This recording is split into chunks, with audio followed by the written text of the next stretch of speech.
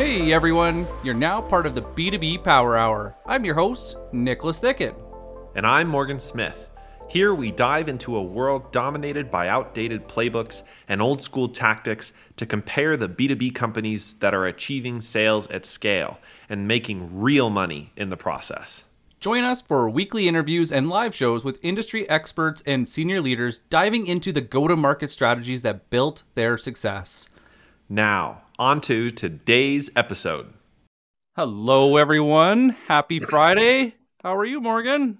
Good morning, Nicholas. Happy Friday from a cloudy and potentially rainy, snowy, sleety day in Denver. Around here, it's sleet, basically. And then it'll be sunny tomorrow because that's how our winters are. So, Who we got joining us today?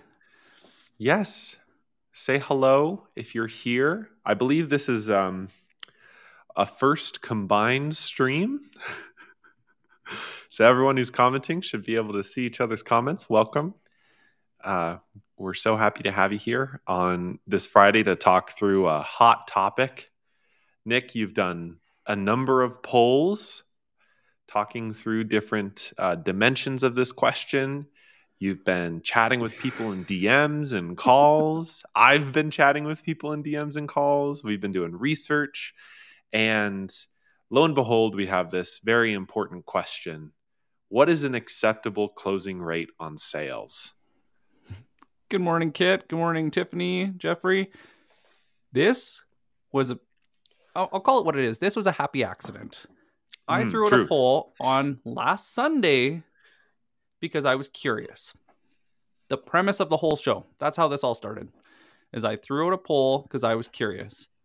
With this poll, I found out from the results that most people were curious what was an acceptable close rate, because over 40% of the people that responded just wanted to know. They wanted to stay part of that conversation. So I started reaching out to people, and the people that were very opinionated reached out to me and let me know what was up. And some fascinating things trickled out. And I think I won't bury the lead. I'll just tell you guys right off the bat.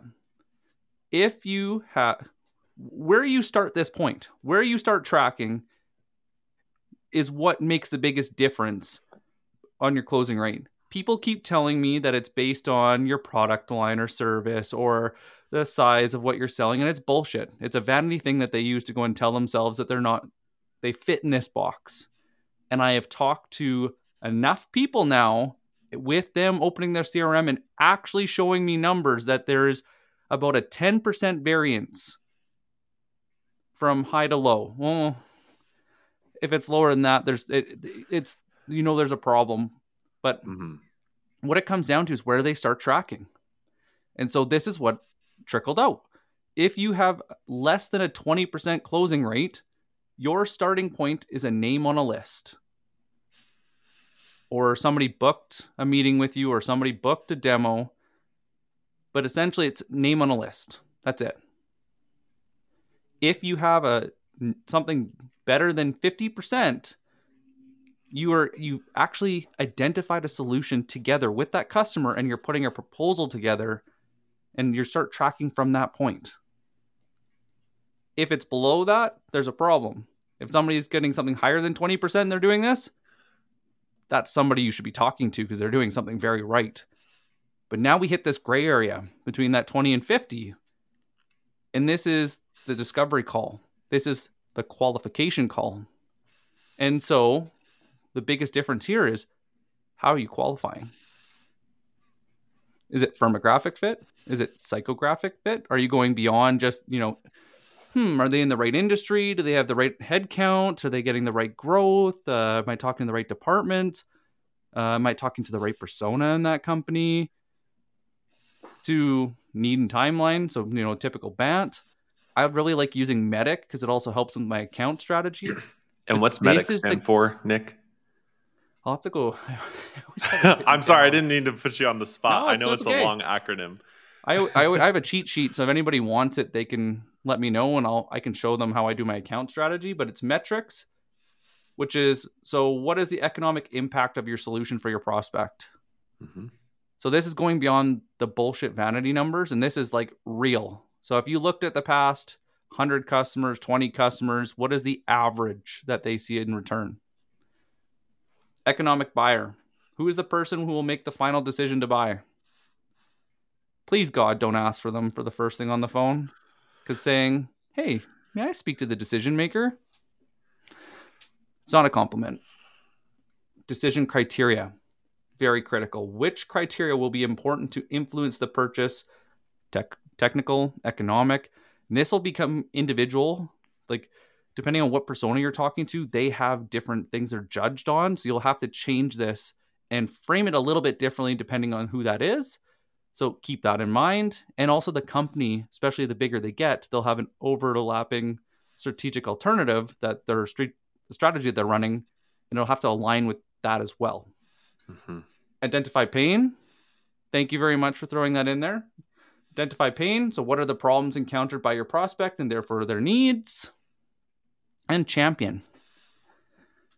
Champion is probably the one that you should write down the fastest because it is the low-hanging fruit. It is where your account strategy should start every single time. But what I do is I use this to fill in the blanks and figure out what I need to know before I go and talk to someone. Mm-hmm. And so you can only do so much hidden in the background, trying to go and, lurk and find your way in. You got to talk to people. And sometimes it's not VPs and senior leadership. Sometimes it's, SDRs are a great source of information. Salespeople are a great source of information. I used to love talking to secretaries and EAs because they knew what was going on better than almost anyone. But this is the gray area that is making the biggest impact on sales, is not knowing who to talk to and not knowing what a good fit is. What I really love about what you just outlined, to summarize from my perspective at least, is generally speaking, most organizations, depending upon where they benchmark, is it a close rate based on a name on the list or just a lead? Or is it a close rate on a proposal? Or is it a close rate somewhere in between on a discovery qualification call? Is the primary driver of what you see as reported close rates. If somebody exceeds that benchmark, we've talked about 20%, hopefully, on leads and 50% plus on proposals. That's something to look into, figure out what they're doing well and why and who and all of the many dimensions there. And if they're underperforming that benchmark, then there's a lot of similar sorts of discovery questions you can ask the team as well to figure out why is that lower than this benchmark. But you and I have both seen, both on the comments from your polls and then lots of content that gets floating around LinkedIn, people reporting these absurdly high close rates of like 80%, 90% close.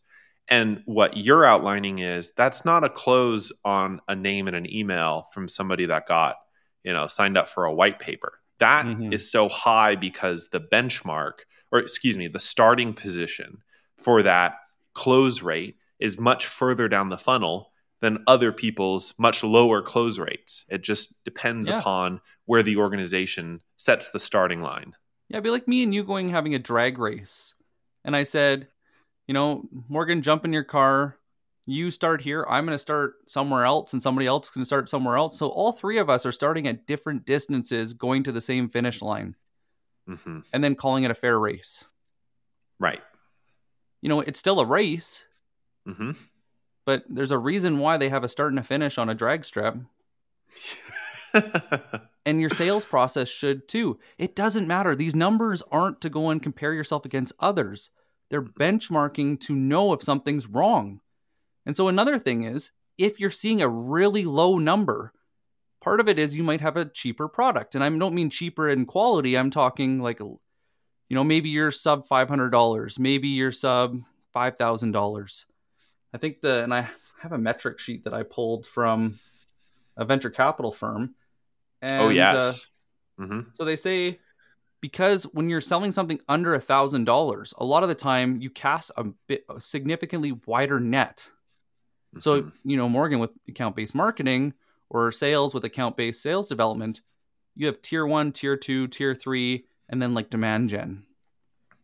They're basically doing demand gen and calling it the same thing. Yeah. Lead gen, right?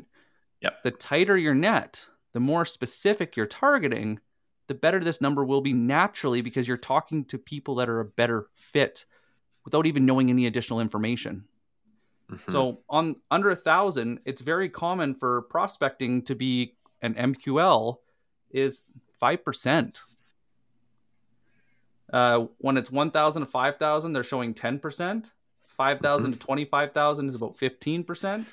And 25 to 50 is 20, and then 50 to 500 is 30. And what's really interesting to me about this metrics, which I see, sadly, lots of sales teams don't have too much power over this. So for the marketers, I'm going to wag a finger really quick. Prospects are not marketing qualified leads. Those numbers are the percentage of marketing qualified leads out of your pool of prospects. So if you have a low average contract value on average from this VC data, you should be disqualifying the super majority of them to be marketing qualified leads to be able to pass them off to sales. Because, there's a lot of sayings, crap in, crap out. If you're feeding the sales team poor leads, then that's naturally going to influence that number that they can qualify anyways. And the main mistake that I see marketing teams make, and this is a result of incentives and metrics that marketing teams are measured on, is any prospect becomes a marketing qualified lead. So with even just the lowest measurable intent, and intent in all ways, there's a logo that shows up in one of your analytics tracking software that says somebody from this company visited your website. That's intent, apparently. And that's enough to say, hey, you should go talk to somebody from this account. To me, that's obviously not true. Obviously, they're just a prospect. And marketing needs to do a better job on the front end, qualifying those prospects and their intent and their willingness to interact with somebody on your site or somebody from your team before they actually make that handoff to sales, which is why inbound programs, and particularly demand generation programs that create a lot of inbound leads. There's, I just saw Jonathan's comment too. That's very funny. That inbound leads are really high intent leads because they've come to your website and then they filled out a form, for example, or they've booked a meeting with one of the automation tools out there and said, hey, I want to talk to somebody. That automatically becomes a marketing qualified lead because there's a lot of measurable high intent there. It's obvious they want to talk with someone. But the more that you feed poorly qualified leads, that puts the onus on the sales team to do a better job of actual qualification on the front end, which will that's to that 20% figure of and that will influence closing rates if that's not done well, if sales qualification is not done well. So, question from the marketing side. Yes. To question the marketing side, I guess would be a better way of phrasing this. So, if sales' job is to qualify in person or through an interaction, should marketing then be allowing these prospects to self-qualify in this process? From a marketing perspective, maybe. I think it gets a little... my mind immediately went in like 10 different directions on the industry and firmographic and some of the it depends thing that gets thrown around, which isn't a fair answer. So let me do my best to actually answer this. I think that, let's start with the mistake companies make is they take any name and email that they get and then they say, we need to nurture this person. So they've set up an email automation sequence that sends out to that person a white paper and a follow-up. And eventually, if they interact in any which way, there's some like very low bar for qualification from a marketing side. And that's if you think about the big wide range of prospects, hopefully you have a good enough understanding of the market and an account strategy, whatever go-to-market you're running, a product-led growth go-to-market strategy still should have an account strategy because you're still thinking about who your buyers are and what companies they sit at and how we get their attention. If all of that is in place, your MQLs, again, should still only be a certain percentage of your prospects. So if you look at the wide range of potential people you could sell to, let's say there's 10,000 buyers in your market, and you have you basically take any name or email that comes in through the front door and downloaded a white paper or attended a webinar or whatever, and immediately passes them off to sales. Not cool, in my view. Where I think there needs to be more intelligence done in the demand capture world, where you have somebody who is interacting with a brand, downloading their papers, downloading their, other resources, interacting on their website, talking with people out on LinkedIn. Is there needs to be more strategy and intelligence around figuring out what triggers for your company make sense to actually qualify them from a marketing perspective. And the way I like to do that is to look at your existing accounts and see what their behavior was. Because we can make endless assumptions around what it means to download a white paper or what it means to attend a webinar. But if you notice that a high percentage of leads you get from webinars become closed won accounts, it's a great starting point. And also you can look at the specific intent triggers or buying actions that people take in the marketing funnel that brought them from the webinar to talking to a salesperson, and also optimize for those things and also set up triggers for those things. So there's a lot of sort of infrastructure that can be built around looking at your existing accounts. And instead of making assumptions, you can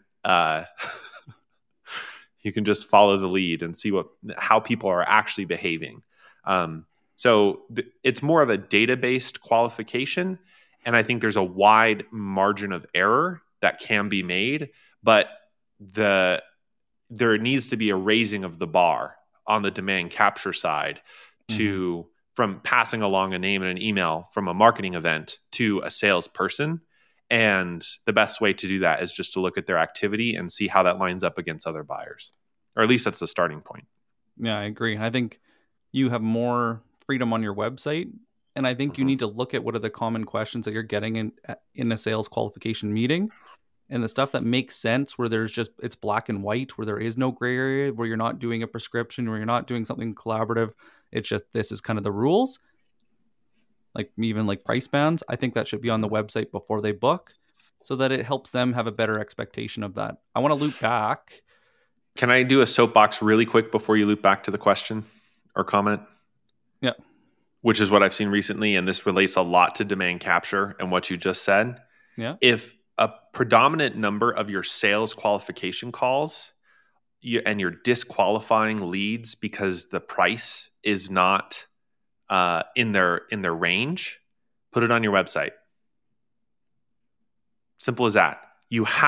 I understand there's maybe a small niche of complex B2B sales that is customized that you can't put pricing on your website. And not everybody runs product-led growth, but even pricing bands, if you don't have a per seat model or whatever, helps customers disqualify themselves and save your sales team time. Because if you're not going to sell to them anyways for the price that they need, they're not the right customer. So if you review 100 sales qualification calls and a super majority or even a majority of them are around pricing and how that's not going to work for the client, put it on your website.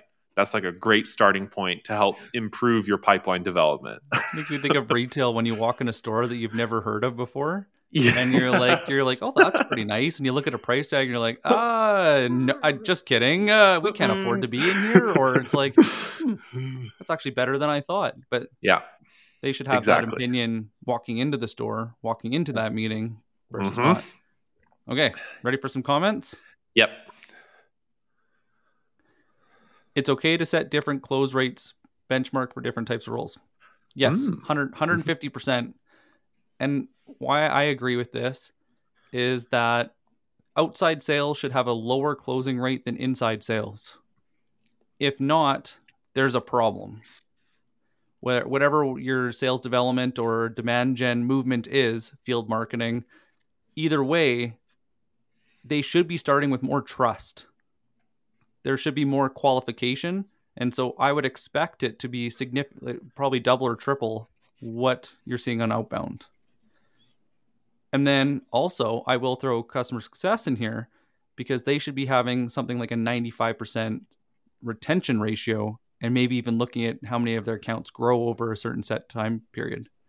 But absolutely. Okay, what do we got next? I want to put Jonathan's comment here. It just gave me such a good laugh. Wait, you guys get leads sent to you? That would be nice to have. Even if not 100% qualified, I'd take any I could get. This Such a good is so comment. common. Yeah, it's true. There's a lot of full cycle people that they can't rely on marketing at all. It is just them. And a lot of companies losing trade shows lost their only source. And so now it's tough migrating to remote virtual when it's, you never had an inside sales department. You weren't used to not being in front of customers. And I think that's why knowing these numbers are so critical, because it allows us to take charge and not fall victim to our pipeline. We can actually go out and diagnose and figure things out. Like, for example, it's like, how do you know somebody's going to have a heart attack? What are you looking for? Well, on the surface, if they don't feel different, and they don't see it, they don't feel it, it's not a problem. But if they go to the doctor and the doctor's like, holy cow, I have never seen somebody with cholesterol as high as yours, and like your blood pressure is skyrocketing. We need to make a change right away, or I'm worried I'll never see you again. This is the difference. A lot of customers are walking around not knowing they're on the brink of something bad happening or needing that change. We need to find the ones that we have to educate them through this process. And that's where those numbers come in, is what education is helpful versus what is they don't see a value in it. Absolutely. To get them to that realization that they need to make a change themselves, not us forcing them to make a change. Mm-hmm. And our goal is to help them figure out why now.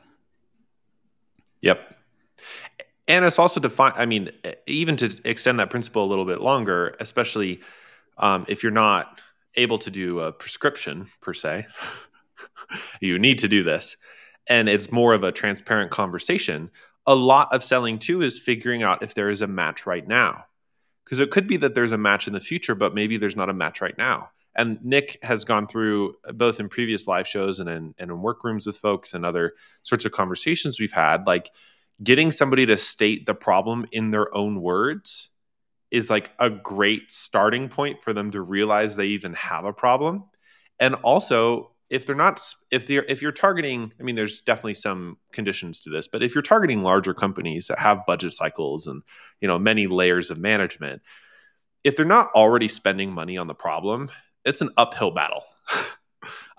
It's an uphill battle because you're not just trying to find a champion, to Medic earlier, to get somebody to say, this is a great solution. You're also having to empower and enable them to also make the case that it's worthwhile spending money on this general area. Yeah. And that's a whole other battle.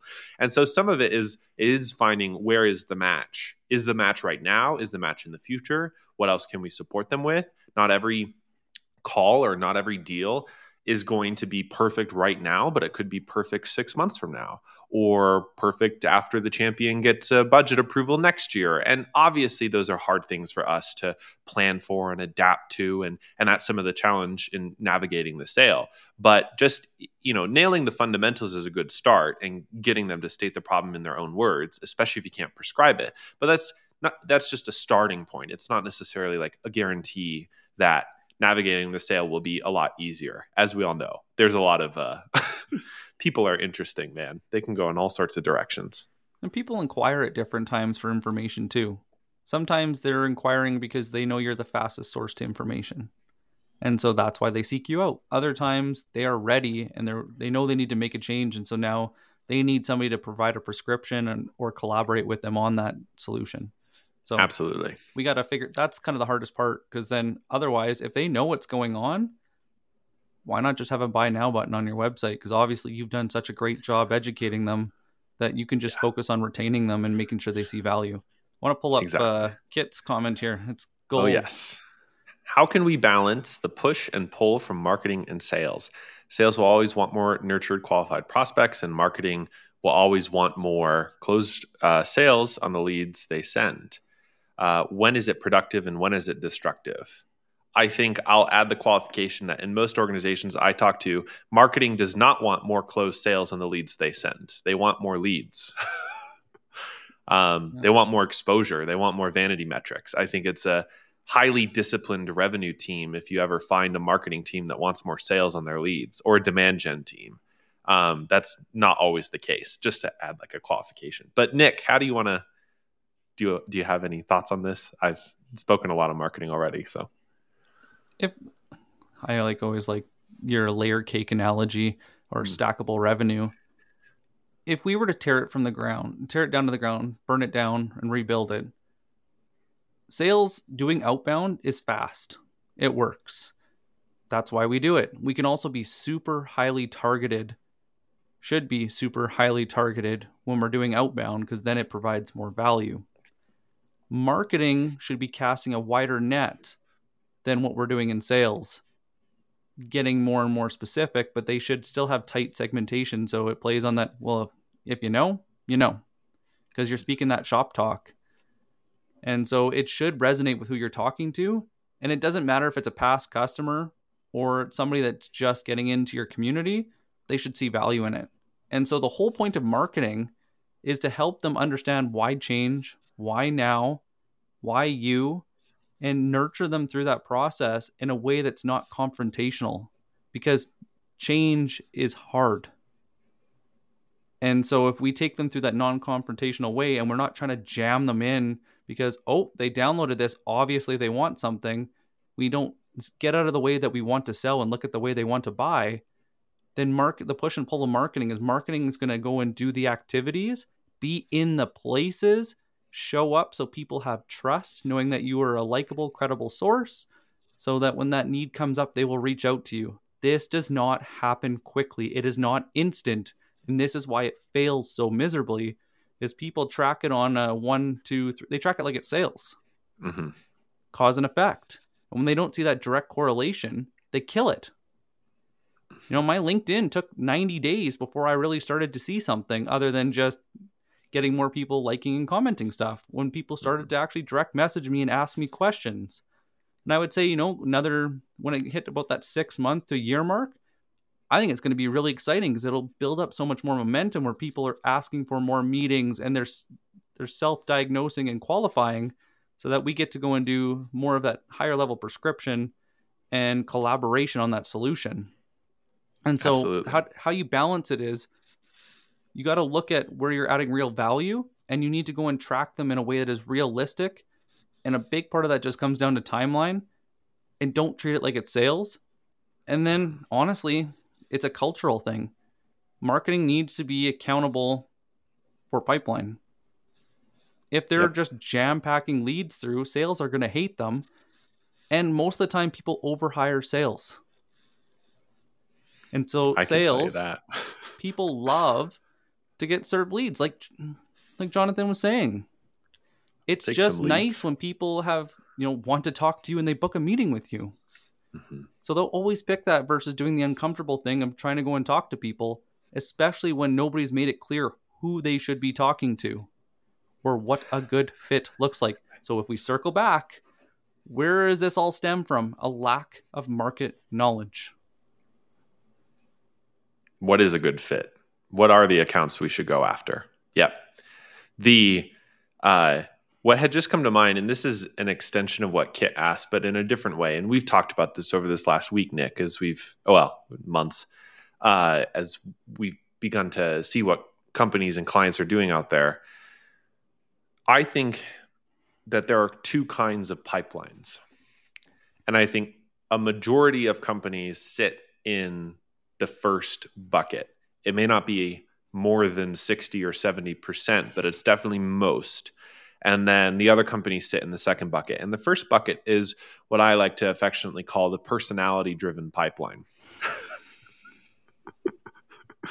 And the personality-driven pipeline is when you construct both metrics and stages of the pipeline that really cater to a particular manager's, director's needs. And it would be difficult to communicate that pipeline and those pipeline benchmarks to an external audience.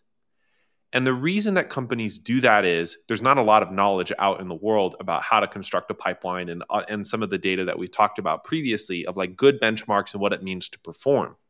So it's more of a lack of good knowledge and out in the marketplace and a lack of training about how to construct this. But generally what happens in a personality driven pipeline is each stage is segmented weirdly. So you have, your prospects and your MQLs feeding into pipeline. So we've seen this before where there are some companies out in the world that have any lead as a part of their pipeline. And as a result, their closing rate plummets. And for me, that's very personality driven. That's just a decision some executive made once upon a time, said, hey, let's put every lead into the pipeline. To me, it doesn't make sense because they're just leads. They're not qualified. They're not necessarily a qualified opportunity. They may not actually contribute to revenue. They're just somebody who might or might not be interested. And so the second bucket is a performance driven pipeline, which some companies who are on top of their game use. And the performance-driven pipeline do use benchmarks. They do construct it in a way that only looks at qualified opportunities. Now, it doesn't mean that the first stage in a pipeline is your 20% win, right? It could be a discovery call. That's the gray area that Nick and I talked about. But more than likely, a majority of the performance-driven pipeline is just focused on your opportunities. So the push and pull with sales is sales needs to build that pipeline. Marketing needs to help build that pipeline. That should be really the goal there. We can trust sales to do their job. We need to train them to do their job. We need to help them do their job. But from a marketing perspective, my goal is not just to get more leads for a company or to get more names and emails on a list, but to find the patterns, the accounts, the personas, the intent data, et cetera, that drives those specific opportunities that end up in that first bucket in the pipeline. Because if you take a performance-driven approach, that's where the magic starts happening. And if you take a personality-driven approach, you don't know what the hell's going on, basically. Right. Yeah, well said.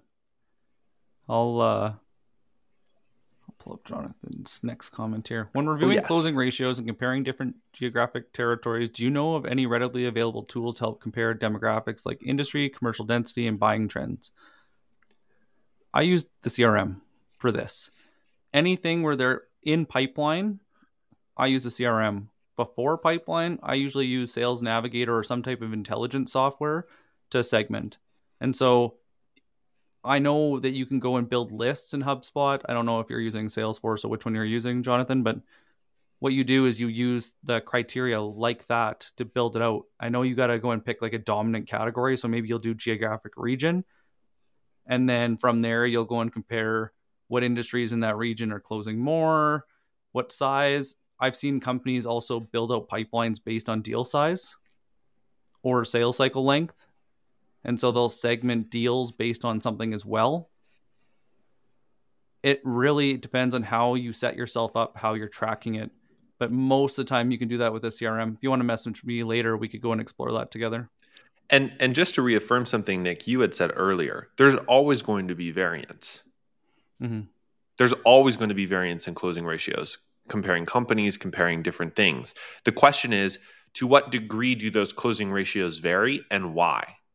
And even so, for example, that if you have like a 2% difference in closing ratios, unless if you're at high volume, who cares? It's 2%, whatever. Unless if you're, but basically 2% matters if you're in e-commerce and you're a B2C company. Not only because you have thin margins, but that 2% at high volume is a lot of sales. But in B2B, when we're selling something a little larger, something a little slower, something a little more complex, 2% on a closing rate, But if you're looking at 20% differentials, wow, that's a question. That's a consideration to have. And that order of magnitude makes a big difference because a 20% difference could be tens or hundreds of thousands of dollars in lost revenue, however you want to think about it. So even comparing the data is definitely more of an art than a science. And it's just trying to get a handle on what's actually going on. For me, it's always cool to see, like, okay, this city seems to perform better, but it's a bigger city than what we usually sell to. So there's probably more density. Like, that's a reasonable assumption. Is our closing ratio, a magnitude higher than elsewhere? No, it's like 4 or 5% different. Okay. that's within reason. So it's not, don't get too hung up on the details is my recommendation. Going back to Kit's comment of when is it destructive, they used to build a lot of houses on spec, and they would assume the houses or the market was going to grow at a certain rate. Companies do this on a hope and a prayer, and they pull out arbitrary numbers that have nothing to do with market trends. And so say the market contracted 6% and they're expecting to grow at 50%. So what do? They look at their go-to-market and they look at how they're going to make up that difference. And so sometimes they'll push their reps harder. Maybe they'll buy a software. Most of the time they just hire more people. But what they do is they don't scale based on like the performance of an individual rep. They look at how much they assume they'll need to get to that point, and they'll overhire typically, especially after a funding round. And so where this pressure comes from, not only do they want more leads because it's easier work and they don't know who to talk to, but you're not scaling the company based off of production. You're scaling the company off a future that you're trying to sell. And so one of the things I've seen high performance companies do is they actually have a pipeline of people as well. And so they nurture this process over 30, 60, 90 days, and they're very respectful and honest with these people, but then they know how many people they need to hire at what time, if it's more marketing, if it's more sales, customer success, and that's how they do it. But they also take these numbers and they look at ramp. So you hired a new rep. Where are they starting from? What is their starting point? And where do they need to be to go and keep up with the rest? And so that can be part of your ramp as well, so that you can individualize that program and work with them and train them in a way that is meaningful. So a lot of this, like when it comes right down to it, this number doesn't matter unless you're using it for something productive. But the reality is so many people use closing rate as a means to fire or punish. And this is why sales suffers in silence, is because there is no reason to be honest with our managers, because our managers aren't actually in it for us. And so we need to change this culture so that we are working as a team. Same with sales and marketing. You know, if marketing thinks all sales is going to tell them is what you're doing sucks, you know, why would they want to work with us? And vice versa. We have to have this open channel of communication where we're working as a team and that it's supported by both teams and nobody's talking shit behind their backs, because all they're going to do is have a great conversation and then go and do nothing right after. Totally. Yep. Absolutely. Do you want to pull up Kit's recent comment? Because I think this adds color too. This is very common. To help clarify, our sales team and marketing team used to bicker all day about how the leads from marketing aren't qualified. Just because they visited the site doesn't qualify them. While the marketing team worked to validate their work, saying the sales team wasn't working the leads, not nurturing them in the right way to close the sale. So this is something that happens at just about every company we've talked to. It's not an uncommon issue. The reality, for me at least, the very basic is that for companies that encounter this problem, it's marketing and sales are judged on two different metrics. And so the carrot and the stick for each team is different. And taking instead a revenue intelligence approach or a RevOps approach, or however, looking at total revenue helps incentivize the teams to do better. Now, does that, resolve intra-turf wars? No, of course not. But I do think that it is on sales managers, directors, and leadership to help, and also marketing directors and leadership, to help bridge these gaps and help see, what's going wrong. Honestly, more than anything, what Nick and I have encountered, and Nick, you can disagree with this, but I hear this so much, it's when the company itself, both marketing and sales, do not have the right amount of knowledge of the market and the accounts that they're going after and the competitive intelligence to be able not only just to know the difference between your competitors and have that filter into sales calls or have that filter into marketing copy, as well as the positioning that you have to develop as a result of that competitive intelligence and an understanding of the accounts that you'd like to sell to. If that stuff isn't in place, the specific tactics that a particular sales rep take or a particular marketing specialist takes on a campaign are going to make marginal impact on the pipeline. The real impact, the leverage point, comes from that market knowledge. If you know that based on sales conversations, based on research, based on marketing insights and all the rest, that you are targeting a particular persona at a company in X industry that's at a certain revenue percentage, and they tend to look for 1, 2, 3 different things. Not only should that be in your marketing copy, but that's also going to show up in your sales conversations. And that also leads to better conversations. Up, Morgan. Yes. What about intent? Not on the individual side. What is the intent of the marketing? What is the intent of the sales call? People have, what do you call it? Their spidey senses. Because the reason that I'm calling today, we filter your extended phrases. Car warranty. we filter phrases because we need to judge quickly. It's a survival instinct that we built thousands of years ago. And so the intent of a lot of marketing is it's not marketing. It's actually just digital sales. It's promotional garbage. And so when your intent is they see your, we'll call it social content, but it's really just a promo or an ad, they assume you're just going to click it and go buy. So this is also the disconnect, is marketing isn't marketing. It's selling through digital channels. And so when we change the intent, it's the same reason with a cold call. Most cold calls, the intent is to sell. So this is why reps dive into vicious value propositions that aren't valuable and piss people off. If the intent is to educate and to see if they're willing to change or if there's a certain psychographic fit, it changes the whole call because the intent wasn't to sell them on the phone. It was to see if there was a fit to get them into a meeting, a scheduled time to meet. So what we actually need to do is take a step back, Kit, and please let me know if you do this with your team, but look at the intent of your marketing. Look at the past 5 posts. And if you'll see this really easily in Sales Navigator, when you go and pull a lead list, look at what they're posting. Most people blankly reshare crappy company posts that mean nothing to customers. It's just a justification of actually posting. And so you look at the intent of that, the intent, it doesn't do anything because it wasn't intended to. Right. It was intended to teach employees that they have a new promotion. Instead of going to the Monday morning sales meeting, they put it out on social media for all of them to see. Yeah. But we have to take that step back. And not only, like Morgan said, it's so critical to know our market, but we also need to know what our intent is with each interaction. So that also that timeline, that starting point is relevant, just like our closing rate on the title. Mm-hmm. They do say it's 2 to 3 times pipeline, 2 to 3 times that.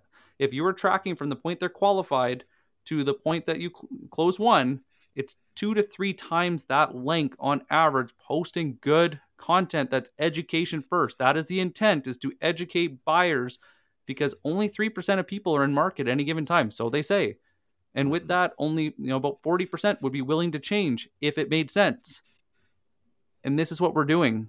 But this isn't 30 days. It's not 60 days. It could be a year. Mm-hmm. Could be 18 months. But if you're still seeing bickering, challenge the intent and make sure that you can get alignment on all parties. Right. And we've discussed this I know we've discussed this on some previous shows, but just to restate this for posterity's sake, marketing needs to get better at understanding behavior on a site and what buyers actually want. And this is why, in my view, ungating content is a good thing right now, because buyers just want ungated content. They just want to know. And the reason is because there's competition in the marketplace. And so other buyers are ungating their content. And so if they have to put in their name and email to reach your stuff, but they can reach your competitor's stuff without putting in their name and their email, they're probably just going to read their competitor's stuff. And that's because you understand your buyers. That's because buyers don't want to do that anymore. And obviously market trends and insights are important. But because all of us on this live show and people we talk to in our own worlds work in different industries, there's going to be little nuances when it comes to our industry. There's going to be little stuff that some person in fintech doesn't know about selling specialized APIs. That's like a B2B SaaS product, and that's fine. It's getting to know who you're trying to buy to and what they need. And chances are, right now at a broad blanket statement, sending them a weekly newsletter is not going to help them. Sending them a nurture sequence in their email, probably not going to help them unless if it's like a high intent specific offer, they only want it. But then marketing teams go and abuse that. And then they keep on sending stuff after they've sent them the original thing. And that's horrible. And then you lose trust and brand equity and people tune you out. So then when the sales rep reaches out to that company, they're like, somebody else from this company wants to talk to me. Yeah, right. I don't have time to do that. So it's to Nick's question, what is the purpose of these activities, whether it's the purpose of the sales call, the discovery call, the qualification call, the purpose of putting out gated content versus ungated content. All it is just to serve the buyer. That's all we have to do. And it's very simple. It's not easy because we don't know enough about our buyers most of the time. And not just talking to customers, but also doing market research, also reviewing your won-lost accounts, also talking with your existing customers, also talking with your competitors. That's a great place to start building the insight to understand what your buyers actually want. The reason that lemonade sales work on a street corner in a residential neighborhood is because everyone around there wants to support the little kid selling lemonade. It's not because the lemonade is any better than the lemonade they can buy at the store. It's the same lemonade. But people are bought into that idea that they should probably support their neighbor's kids in learning a little thing about money and learning a little thing about having a lemonade stand. Same goes for all of our industries. The reason it works is because we serve people and we serve what they need in their companies and in their work life.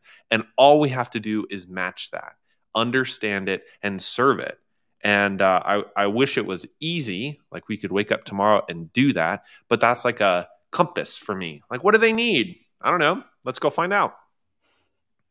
Soapbox, wherever it went. Dismounting. I'm going to pull up this from Jonathan. And please, this is the time. If you guys have any questions, comments, throw them in here. This is the perfect time for us to dive in. Give us scenarios. Give us stories. Let's get it in here. Because this is how we learn together. I work for a company that actually forced us to reshare their branded content daily. So if you shared a contact with, say, 10 colleagues, that contact the same post and then 10 times, I refused and posted content that was industry relative without my former company's logo on it. I would too. Yeah. The thing is, and this is the funny part, and I've heard this said a few times, good salespeople aren't idiots. We see what's not working because we are in the grinding every day, boots on the ground. When something doesn't work, we know. So if we see, I think honestly, the real reason why more salespeople are moving to marketing is because it works. What did somebody tell me the other day? Oh, yeah, your brand is your SDR. So good. That one just resonates so well because it works. It books meetings for you. But your company's garbage content, what's the point? What is the point of following you? If they trust you and they want to go and hear from you, if you don't add your own spin on that content, there's no value in it because then they just might as well follow the company page and get that. But what they want to know is your curation of that. How do you feel about it? Why do you care? Because you are their voice. You are the one that's taking the garbage, filtering it through, and like, this is why you guys should care about this. And that is why people follow each other on LinkedIn or any social platform, is that curation. Or what is the intent? Well, I go and follow TikTok because I just want to laugh, or I follow your YouTube channel because I just want to go and dive into the specific topics I have questions about.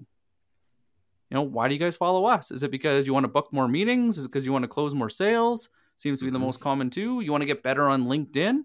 Let us know too, and we'll go and produce more of that content. But yeah, we can't do that. We got to change the intent if we want to change our numbers, and use those numbers as guides to go and drive all of that. I was saying to a colleague the other day that one of the things I miss so much in sales is account strategy and deal reviews. When was the last time you sat down with your sales manager or leadership to be part of the strategy? How are we working this account? I don't know if I told you this, Morgan. I tried a new strategy where I was looking at how many hours I could apply based on the deal size.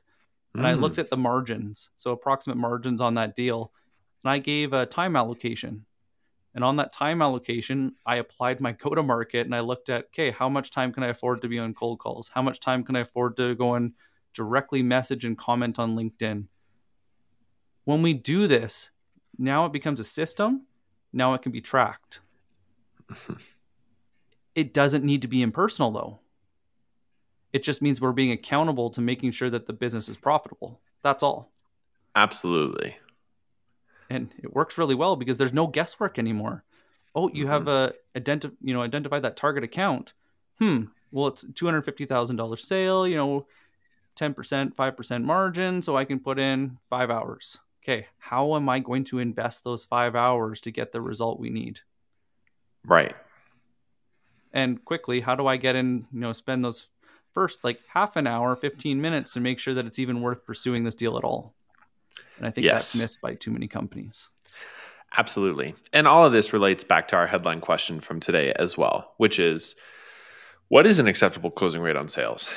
And I mean, we've gone through the answer on this show already, so we don't need to restate that. But the reality for me, and I get to say this as somewhat of a distanced partner on this, because in my world, having been an entrepreneur for however long, like I'm my own salesperson, and so there's a certain percentage I see, but it's not the same. So to interact with sales teams where they are assigned certain quotas and they are assigned certain activity metrics and vanity metrics that are, in my view, part of the personality-driven pipeline, it results in all sorts of skewed incentives and not a lot of strategic thought around, what does this mean for our bottom line?